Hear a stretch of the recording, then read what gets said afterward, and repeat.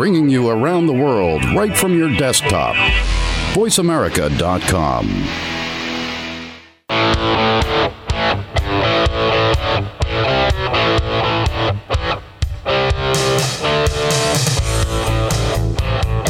Everybody, welcome to the Advanced Advertising Pavilion. We are streaming live on VoiceAmerica.com, and we have a fantastic panel here for the last day of the NAB Show 2017. How's your week been? Let's hear it. Woo! All right.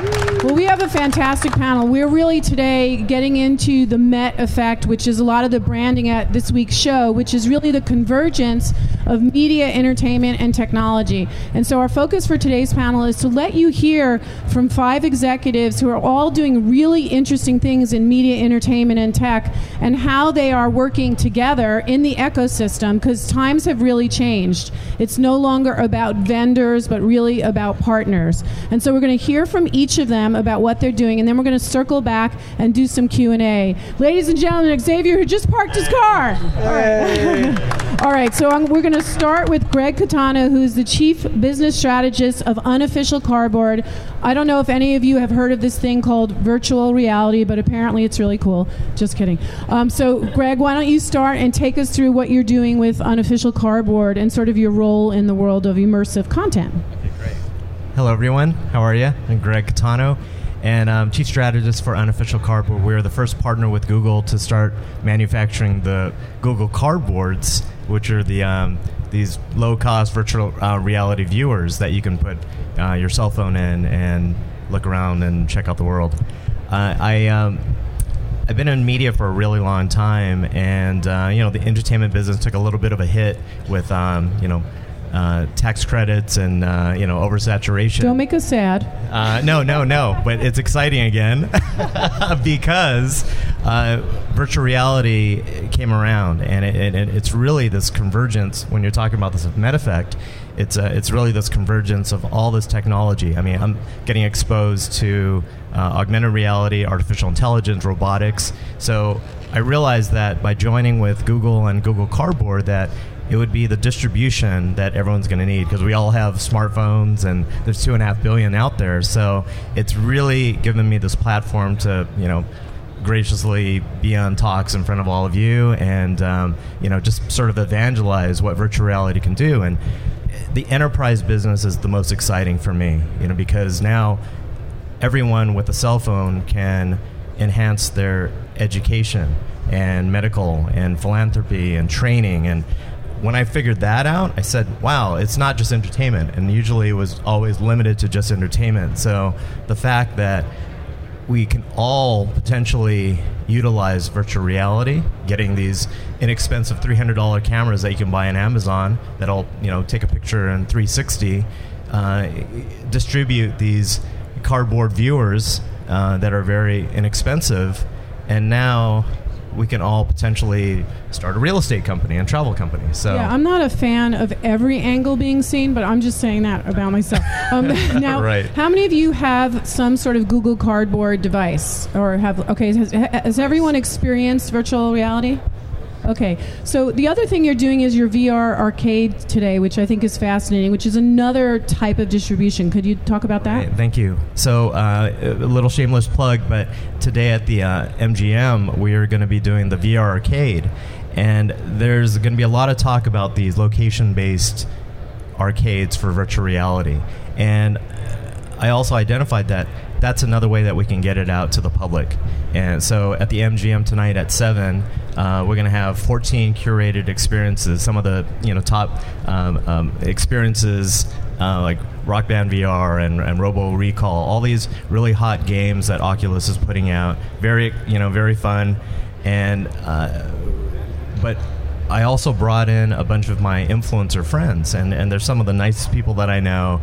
They're really trying to evangelize this too. So between the VR experiences and having this group of people that you're all going to be able to talk to, and if you're interested in virtual reality, they're the ones that are going to be able to share the knowledge, because that's what we're all trying to do. For any movement, we have to let people in. We can't be super coveted with the technology. We have to let it out there, let other people figure out what they can do, and this is going to be a really nice venue for everyone to, feel the community, check out some virtual reality.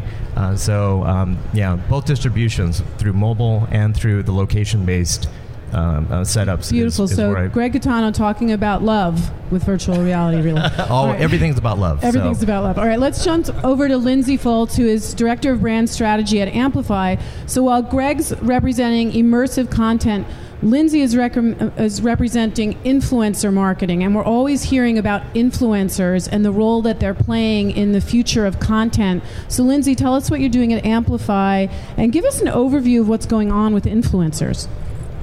So we are an influencer marketing technology company. So we actually do more than just connect brands with people who have large followings and engagement on social. But we really focus on the technology. So whether you're working with 5 influencers or 1,000 influencers, we focus on the technology that actually finds the right influencer personas and the right audiences. And then we have technology that breaks down the types of engagement because not all comments are created equally. There's comments that are like or first to comment, I love you. But we focus on the on-brand comments, which are actually people talking about what is in the content. So we really break down the on-brand comments and the sentiment, positive, neutral, negative, and top words and emojis and top words with emojis and what they mean. Because 80% of all comments include emojis, so we really break down on what the meaning is, and we focus on how to show the ROI, so how to take the conversations to conversions, and we recently partnered with one of our sister companies, M.E.T, and created the world's first influencer chatbot, which is really cool because no matter how much you try to track every conversion and you try to track or UTM code every link that you put out in social, typically the number one source of traffic is undefined if you look at your Google Analytics. And a lot of that is because of dark social. So people having conversations on text, on Messenger. Dark meaning you can't get that analytics? It's people. Or dark meaning evil. Well, typically it's the number one source of conversion, so it's good in this aspect. But dark meaning that you can't see what's being said. So it's through text messaging and through Facebook Messenger and Instagram Messenger.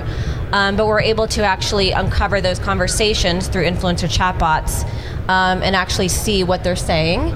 And if they're clicking on a link, and if they're downloading a coupon, or if they're purchasing. So that's one of our sister companies that we partnered with. So we're constantly trying to innovate at the Amplify and really show that it's not just about engagement, but these engagements actually lead to dollars. Now, which platforms are you looking at for influencers? I mean, is it one, or are you looking at Facebook and Instagram and YouTube and Twitter? We do campaigns across all social, so it's multi-platform. If people are having conversations there, we're going to be there.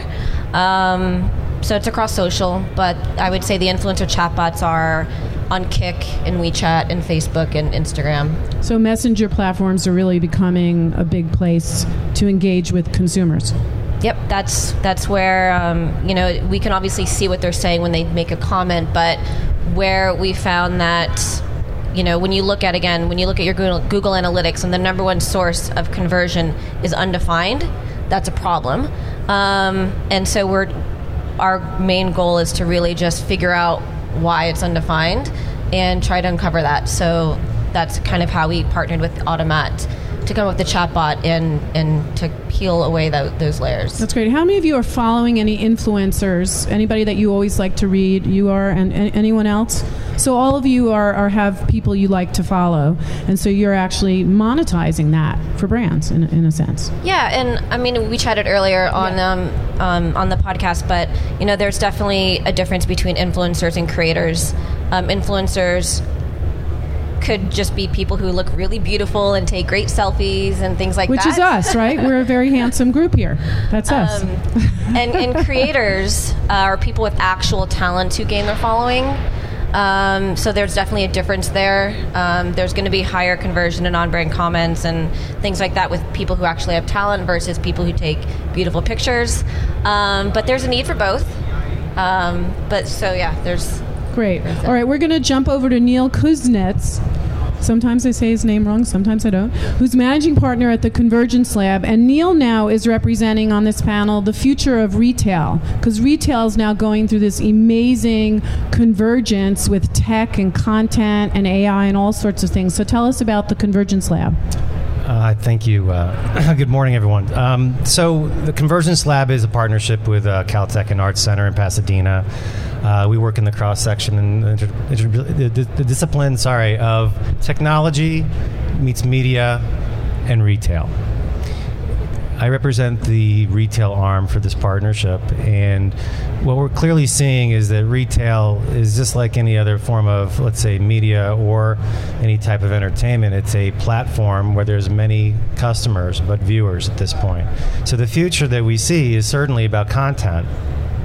And what comes with it is the whole world is now basically looking at their smart devices, and 80+% of it is all video content. So all this messaging and all of these storytelling for brands and stores and products have to be basically now transparent, to be marketed, to be sold. And it's an interesting challenge because retailers, for the most part, tend to speak retail and some finance, but the world of technology is what's really taking over. So you have to speak multiple languages.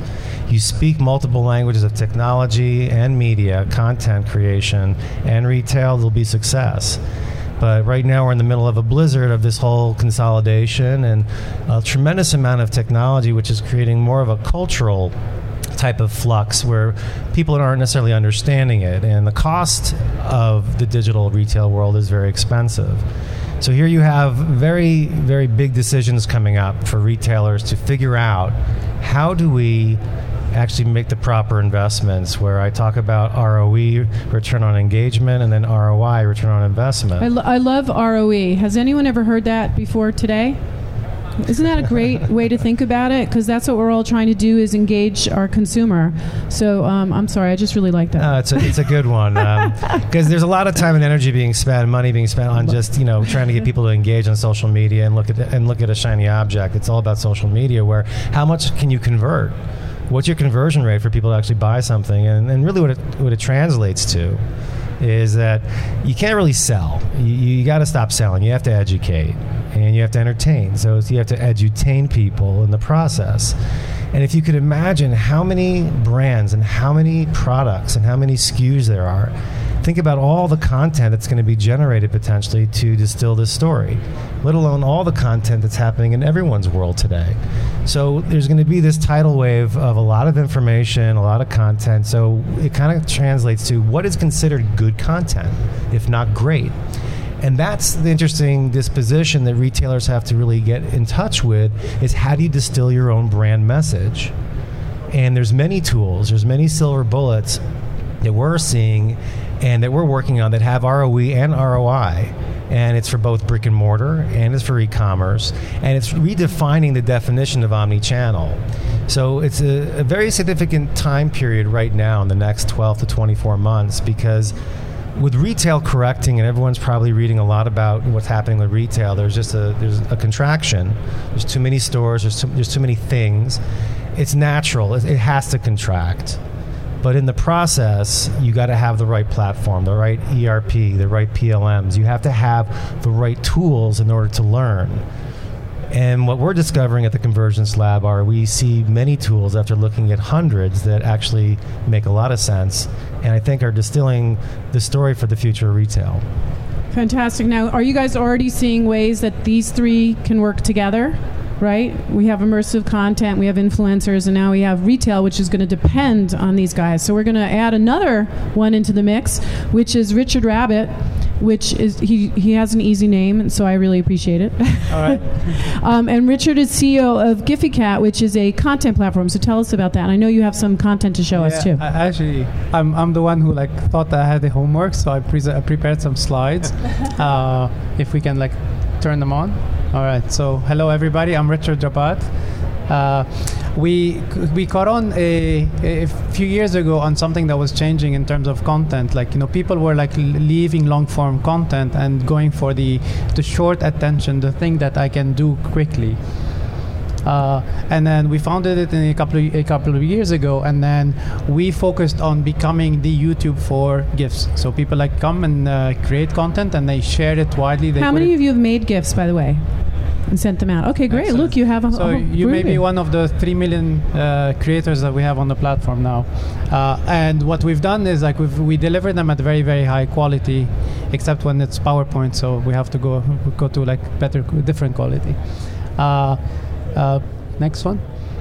So these are the kinds of moments that people talk about. Like somebody created this piece of content.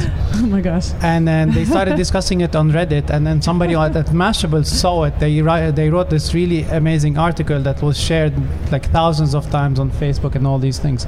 It's like we've focused a lot on like enabling brands and Hollywood studios, etc. Like to get tools in the hands of their audiences to create more GIFs. Next one. And so we think of ourselves like YouTube was like for video, Instagram was like the beautiful images. We're about like the virality of community GIFs. And we see things that are actually quite interesting. This is for you. Richard knows that I have some issues with the current administration. So somebody basically applied a lot of image processing on the. And these are the things that like basically put joy on people's faces. For our audio audience, he's showing some funny pictures of Sean Spicer. Spicer's. Yeah, well, we can't even say his name anymore because he's so mocked. But anyway. So thank you, and next one. And always open for questions. Great. And so a bunch of you have made GIFs. Why are GIFs seem to have gone, and then are now back? Why are they back now? Like, why is it? I think there's the two things. Like, I think we all suffer now from like a sort of ADD. We have an instrument in our pockets that like keeps buzzing every few minutes, and we see what's happening. So, and then during that time, we want to do something really quickly. We want to like text somebody and share something funny, and then like see the highlight of like yesterday's game, etc. That's on one hand, like in terms of consumption. On the other hand, in terms of creation, like the keyboard is such a bad input device for like what you do on the phone. You're like typing and stuff. So GIFs are like a visual language that you can use to like say hello, goodbye, etc. What's so interesting to me is sometimes a GIF will cross the universe and cause almost a cultural moment.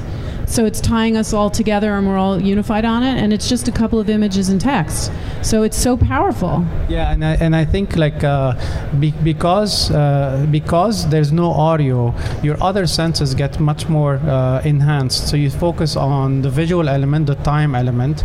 In many cases, like what's in like there's so much entropy in an image. To many people like it looks different, and then people associate a certain emotion, a certain smirk. Like you can imagine, like hundreds of years ago, like when like La Joconde was drawn, like everybody was talking about the smile, right? These are like things that like you get like thousands of moments like this that you can like talk about. That's great. All right, we're going to jump over to Xavier Kochar, who is at the end, founder and CEO of the Video Genome Project. And Xavier has a long history in media, entertainment, and technology, and he's representing data. We're always all hearing about big data. So Xavier's actually taking it and applying it in a really interesting way. So tell us about what you've been up to. I am pretty fascinated by intelligence, and intelligence which is why we're friends. Yeah, exactly. Okay, exactly. I'm just saying. Actually, the technical definition of intelligence, not just hey, you're smart, but and actually how, just to level set, because I may be using the word intelligence later on as well. Intelligence is simply the processing of information. That's it. So the most powerful processors that exist in the world are our brains. And part of that is because they're extremely dynamic. In other words, they're extremely contextual. They can change on the fly. And so we have a ton of intelligence collectively. However, we have a huge input-output issue. So what do I mean? Actually, we have a huge output issue. So if you figure that intelligence is derived from information, so we are constantly receiving a ton of information. Our brains are. Mostly, and our input's actually not bad. It's through our eyes, through our ears, touch, senses, the other things that you're talking about. And so then it hits our brains, processes, hits our neurons and the neurotransmitters, and then chemicals are released, and it's reconciled with other information, other processed like modules of information, and our experiences in the past. Right? So, in other words, for instance, even right now, think about how much input all of your brains are receiving. Not just from me talking, but like the ambient noise, the fact that it's the last day, this is a weird little pavilion and all that. It's not weird. I gave you pavilion, by the way. That was the big give, right? No, but and what we're all doing is you're weird. Yeah, I am weird. But we're going to be uninvited. Yeah, right. Exactly. And we're all reconciling that with other process information, usually based on our experience. That's awesome. Here's the problem. The problem is we have an output issue to share that intelligence with others. And our output is limited. By the way, our input's pretty good, mostly because of our eyes and ears. But our output is limited to just actually a couple of things: talking, writing, or typing. Think how slow that is. Think about how much intelligence actually exists, not just in our brains, but in all of, here on the panel, but all of your brains, and how really to add true value in this world, what we need to do is we need to share intelligence. Like Lori needs to give me her intelligence, and then I can reconcile it with my intelligence and then build on that. Oh, that would be too powerful. It would be too powerful. So anyway, so this kind of the notion of this is what we call collective human intelligence. The reason why we're shifting towards AI is primarily because output processing issues, right? Because AI can and machines can process at scale much faster than we can. But I've been fascinated by this for many years, and I actually think that we can do it.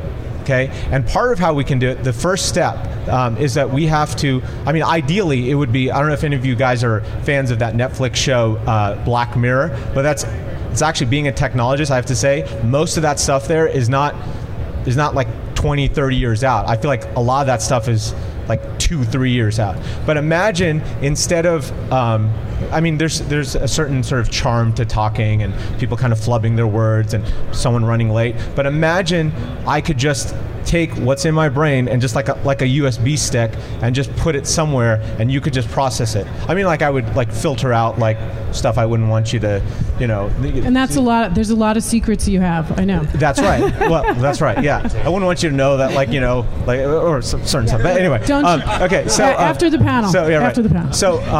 So the idea is, if we could do that, if we could output at scale with each other, there would pretty much be no problem that we couldn't solve, because we all have different inputs, right? Just imagine it like we all go on a scavenger hunt and we have to find things, and we all separate. And then when we come back, and we go, okay, what'd you find? And we're having to share, our observations. Oh, there's this thing there, and something that we may find irrelevant, somebody else may find, no, actually that's a clue. But most of that intelligence, something like 95%, gets lost because it's up here and we can't output it fast enough. So part of what's going on, and you're starting to see that we've been working on this for a while, but you're starting to see the glimpses of this happening from much more prominent folks like Elon Musk and what have you. They're recognizing that this output issue is a big deal, and they're actually trying to link digital output with your chemical secretions in your neurotransmitters. So just imagine being able to essentially, I don't want to say read thoughts, but put your thoughts down without typing and writing. And so I actually think that is a little far off, and also there's massive ethical and regulatory issues. You have to test on live human people, so people will die and all that. But I actually believe there's an intermediate step, and that's what we've been working on at SDI in the Video Genome Project. The first one was an easy one, or like a relatively easy one, which was just video content. Like everything people think about film TV, because people like talking about it, they like sharing it. I don't have to go in your brains. And the reason I don't have to go in your brains is because the world loves sharing that stuff. Mostly on these platforms that these guys are talking about. All we have to do is find it and just clean it up. So what Lindsay was saying, sorry Lindsay, I love your picture, but what Lindsay was saying is reconciling that this emoji means this, or this word means this, and it's a synonym for this, and when this semantic exists with this other word, it refers to that. That's the process of structuring. So, but that's already out there. So anyway, that's the first project, the VGP. And now we're going to have several other stuff. So if anyone is interested, well, I was going to ask you, so really what you've done that I think is the most applicable right now to the NAB audience is that you've found a way to really help discovery by taking people's interests and what they want to watch. And your engine is really helping video platforms matchmake audience to project. Yeah, so we're actually not bad at output when we're focused on one thing and we're one-to-one or even in a small group. We're not bad. So in other words, if Lori and I got together on a Monday and we say, oh, what'd you do this weekend? And, oh, well, I was with my kid and I did whatever. And I know Lori's history, I know her background, she knows mine. I could actually say to her, oh, you know what you'd really like, based on everything that I already have in my brain, you'd really like this show, Black Mirror, because it's relevant for everything you do, and I think you have that kind of sensibility. So just imagine being able to do that, so she's kind of tapping into my brain, I'm giving her a recommendation for a video. Imagine being able to do that for the world. So imagine being able to tap into what the world feels about stuff. And that's what we did. You were acquired by Hulu?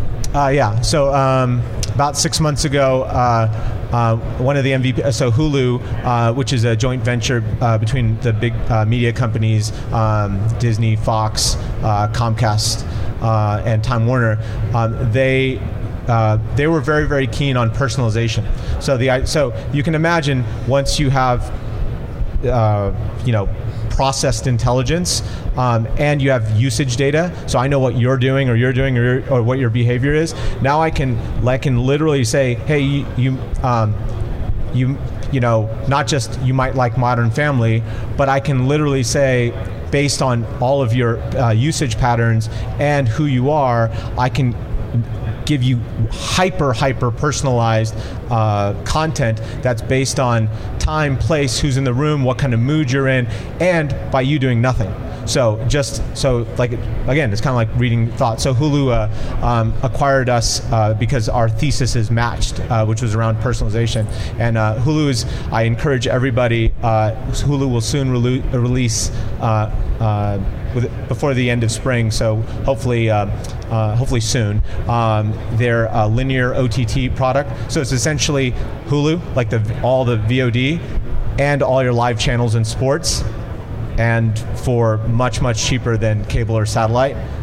It's going to be pretty sweet. So you should check it out. Wow, that's big. So oh, yeah. All right, so let's get into some audience questions before I do some matchmaking here and we really experience the MET effect. So any questions so far for our panelists? I'll do a little Phil Donahue. If I just dated myself, I apologize. Let's come over here. This is Kim. Kim, tell us also what you do. Where are you in the MET effect? Actually, I was talking to Neil before the panel. So my background is in tech and entertainment research, but I'm also a content creator for clients. And one of my clients is in the retail industry. So one of the things that they're working on is AI to fine-tune. So they provide a SaaS platform for retail management for mid-sized retailers.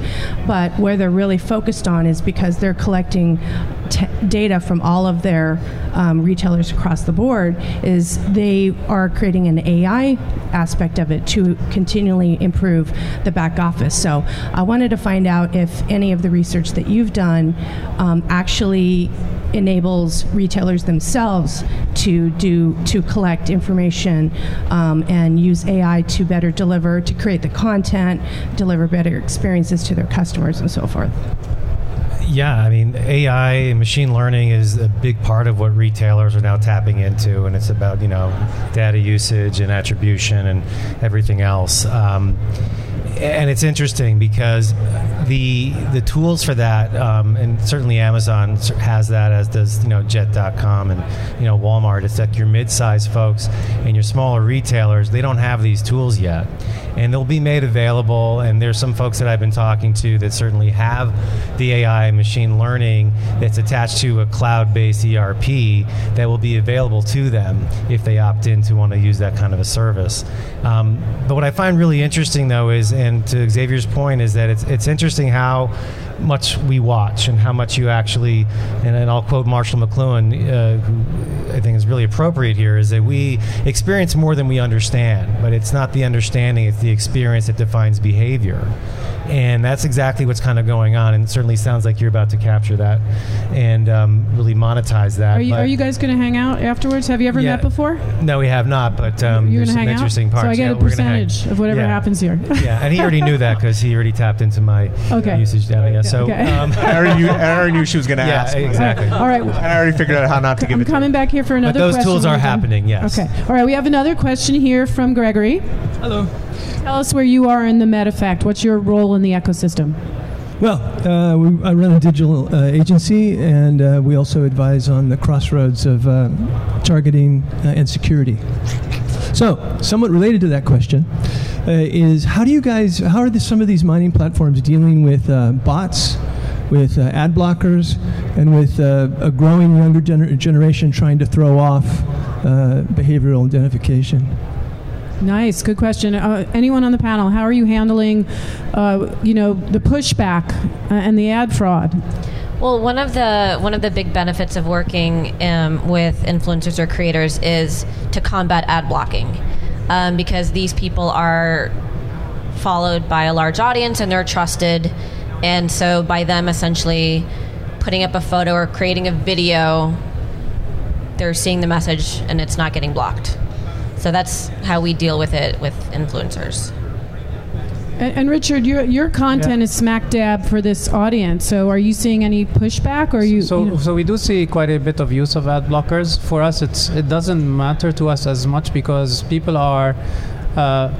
I think ad blockers are kind of like a reaction to the fact that we were targeting too much. We were like we were following somebody from from the Amazon.com across, here are the shoes again, you bought them, but let's look at them again. So, and I think it's a bit of a reaction. But I think that younger audience is always going to be fickle. It will go to the next platform. If you don't assume that there's going to be a bunch of ad blocking and you start preventing your users from seeing the content, they're just going to go to another platform. So you're going to assume there's 20 to 30% of ad blocked content and just live with it. Anyone else want to respond to that? Well, I'm just going to add to that is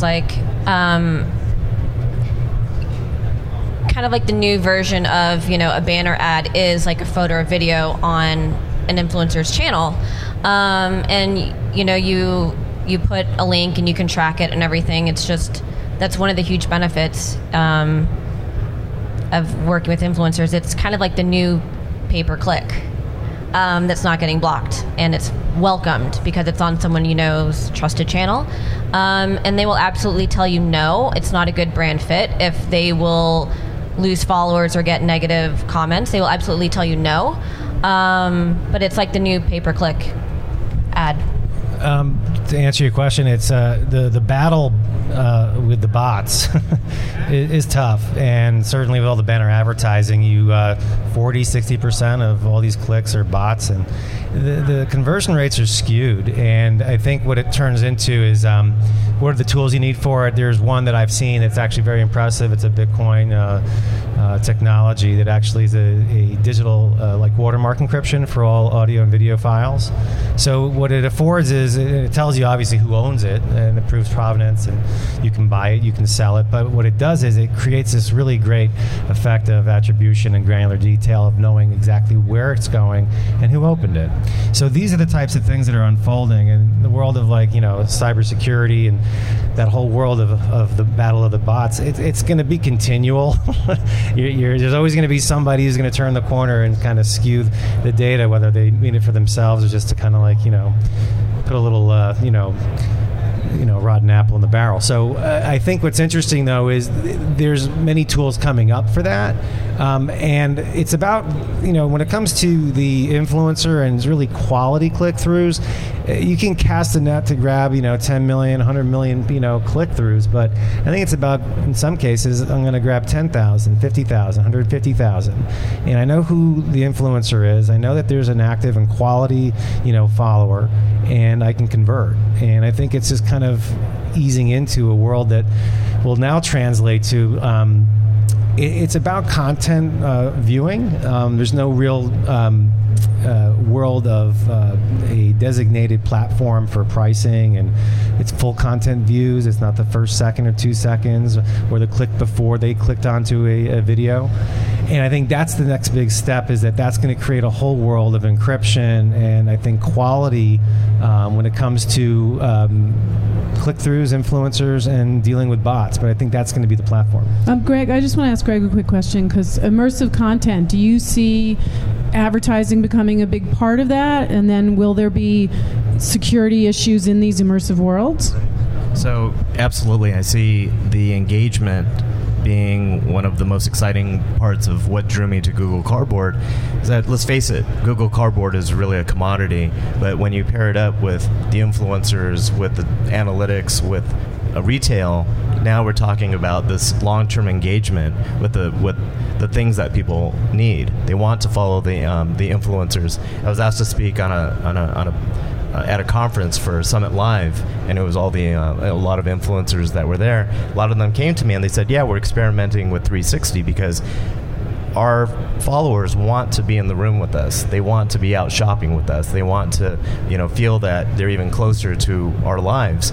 And on the retail side, same thing. They said, wait a minute. I think Nielsen came out with a study, and they said the engagement was 7 times what 2D media was doing with the audience. So now you're creating this imprint that we've never seen before. So as far as the security, yeah, I'm going to leave it up to these esteemed panelists up here.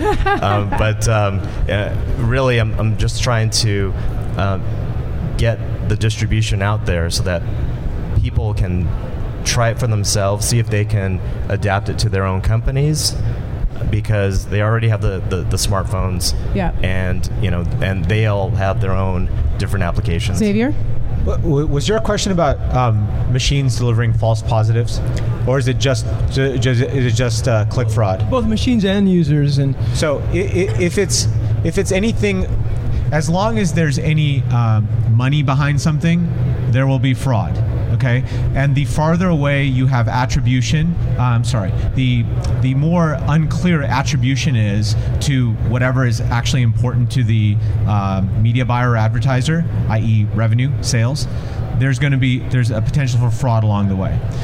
So, I mean, choose your metric. If it's going to be clicks, pay per click, there will be people will develop fraud along the way, and you just have to kind of be faster than them and innovate faster. If what you're talking about is how do we, or I should say, and if what you're talking about is are machines delivering false positives that give us a different understanding of what our users are doing? So in other words, that they're not that machines are not actually tied to a monetization metric.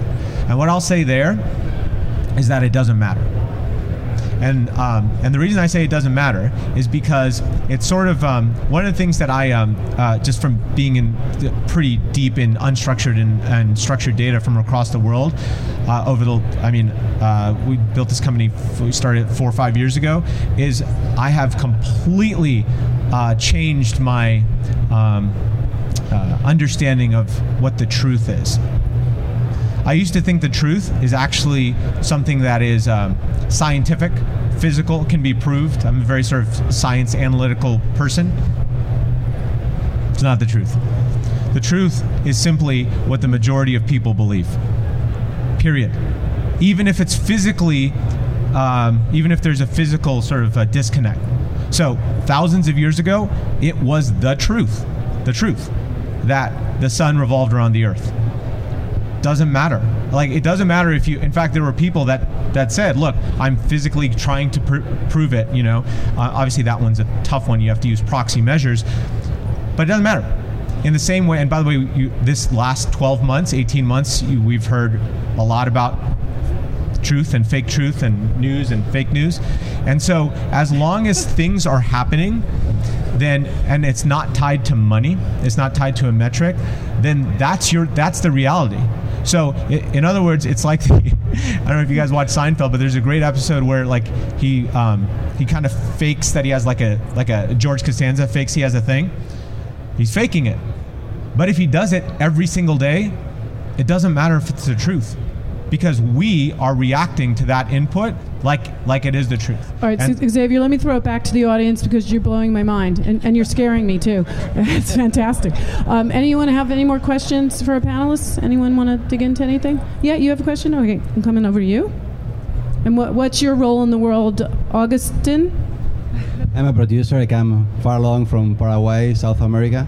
And my question to the panel is, like, newspapers are having these troubles in Latin America that there are a lot of money is migrating, is going from newspapers to digital. And in digital, they can't pay the salaries because it's not, the same amount they were receiving in newspapers. So what is the future for you? What do you think about the future of newspapers and how they're going to pay the salaries for this news that now that they are free, I think this has been a great year for the newspaper business. Like, newspapers, Donald Trump should have so many fruit baskets from all the papers, because we actually care about news quite a bit. But same thing, like the publishing news publishers, what happened to them? It's happened in music, and they just kind of fell asleep at the wheel, and then technology innovated. Your point's a good one, which is if you don't have scale, like if you don't have usage and you don't have scale, you're not going to get investment. You can't pay for people. You can't pay your people. However, I actually think the cost of making, producing, and disseminating news has gone down considerably, and also people don't care as much about. They don't care as much about. It used to matter, like the quality of the news mattered. Now, like they're getting. I heard two great stats in the last 24 hours. One about one from one of our board members. He was on CNBC. So Ross Levinson. He was talking about Twitter, and Twitter had amazing, the higher than expected growth, and a lot of people think Twitter is dead. And I don't use Twitter that much, but Twitter it breaks a lot of news, right? So there's a function for that.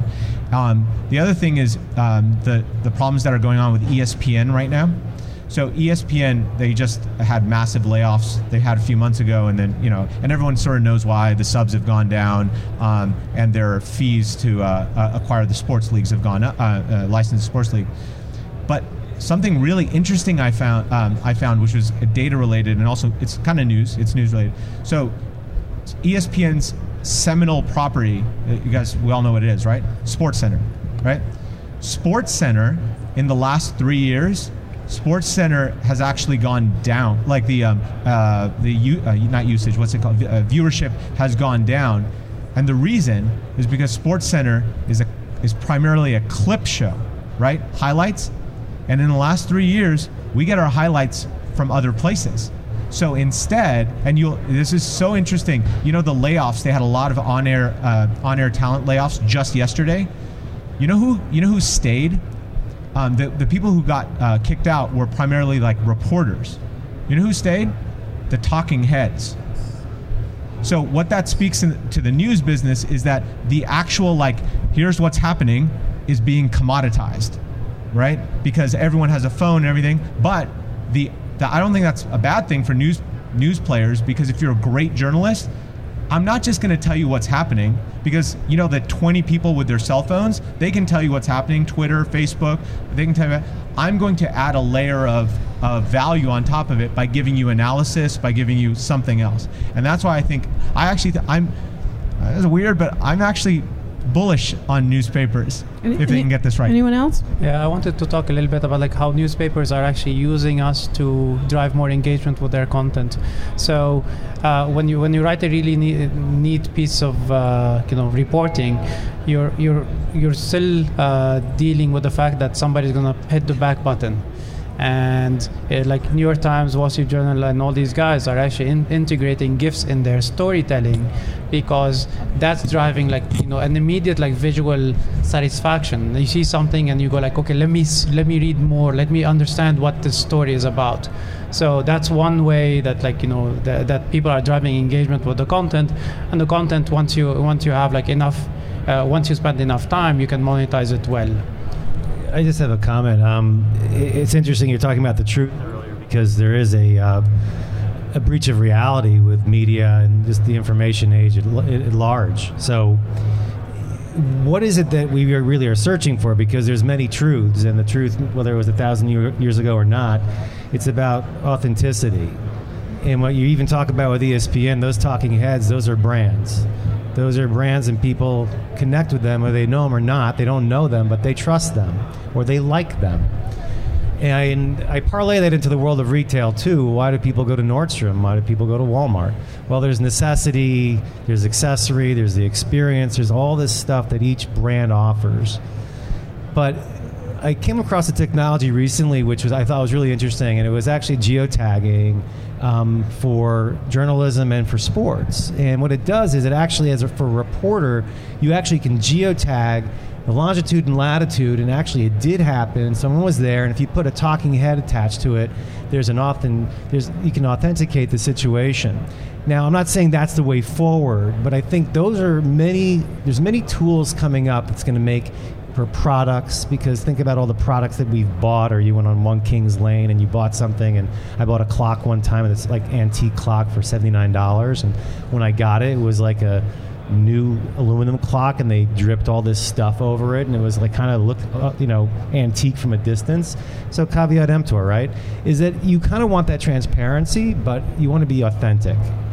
The truth is, everyone has their own truth. After this panel, you can have your truth about what you heard, what you thought you heard.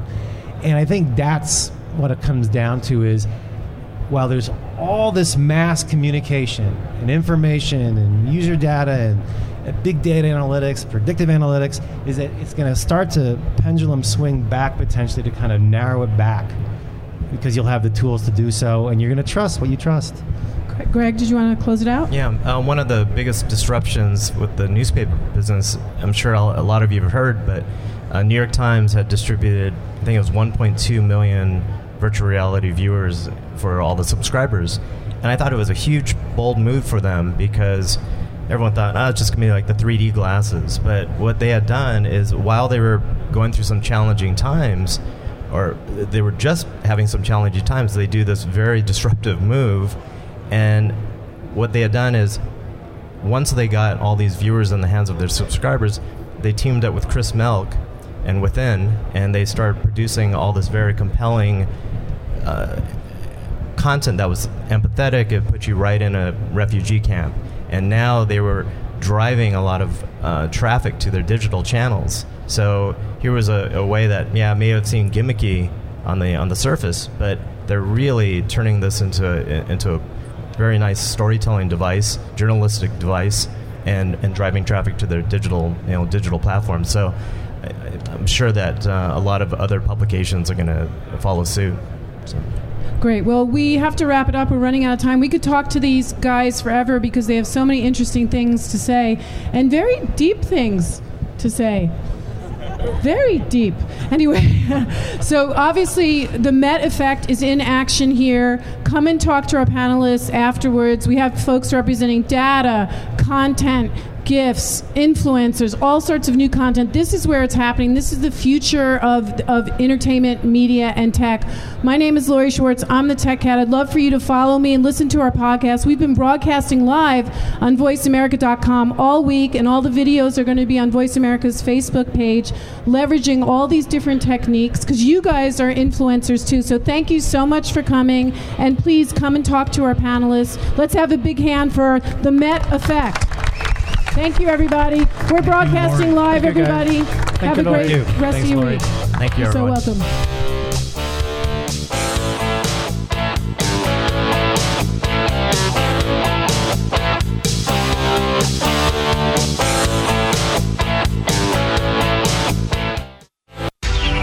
Bringing you around the world right from your desktop. VoiceAmerica.com.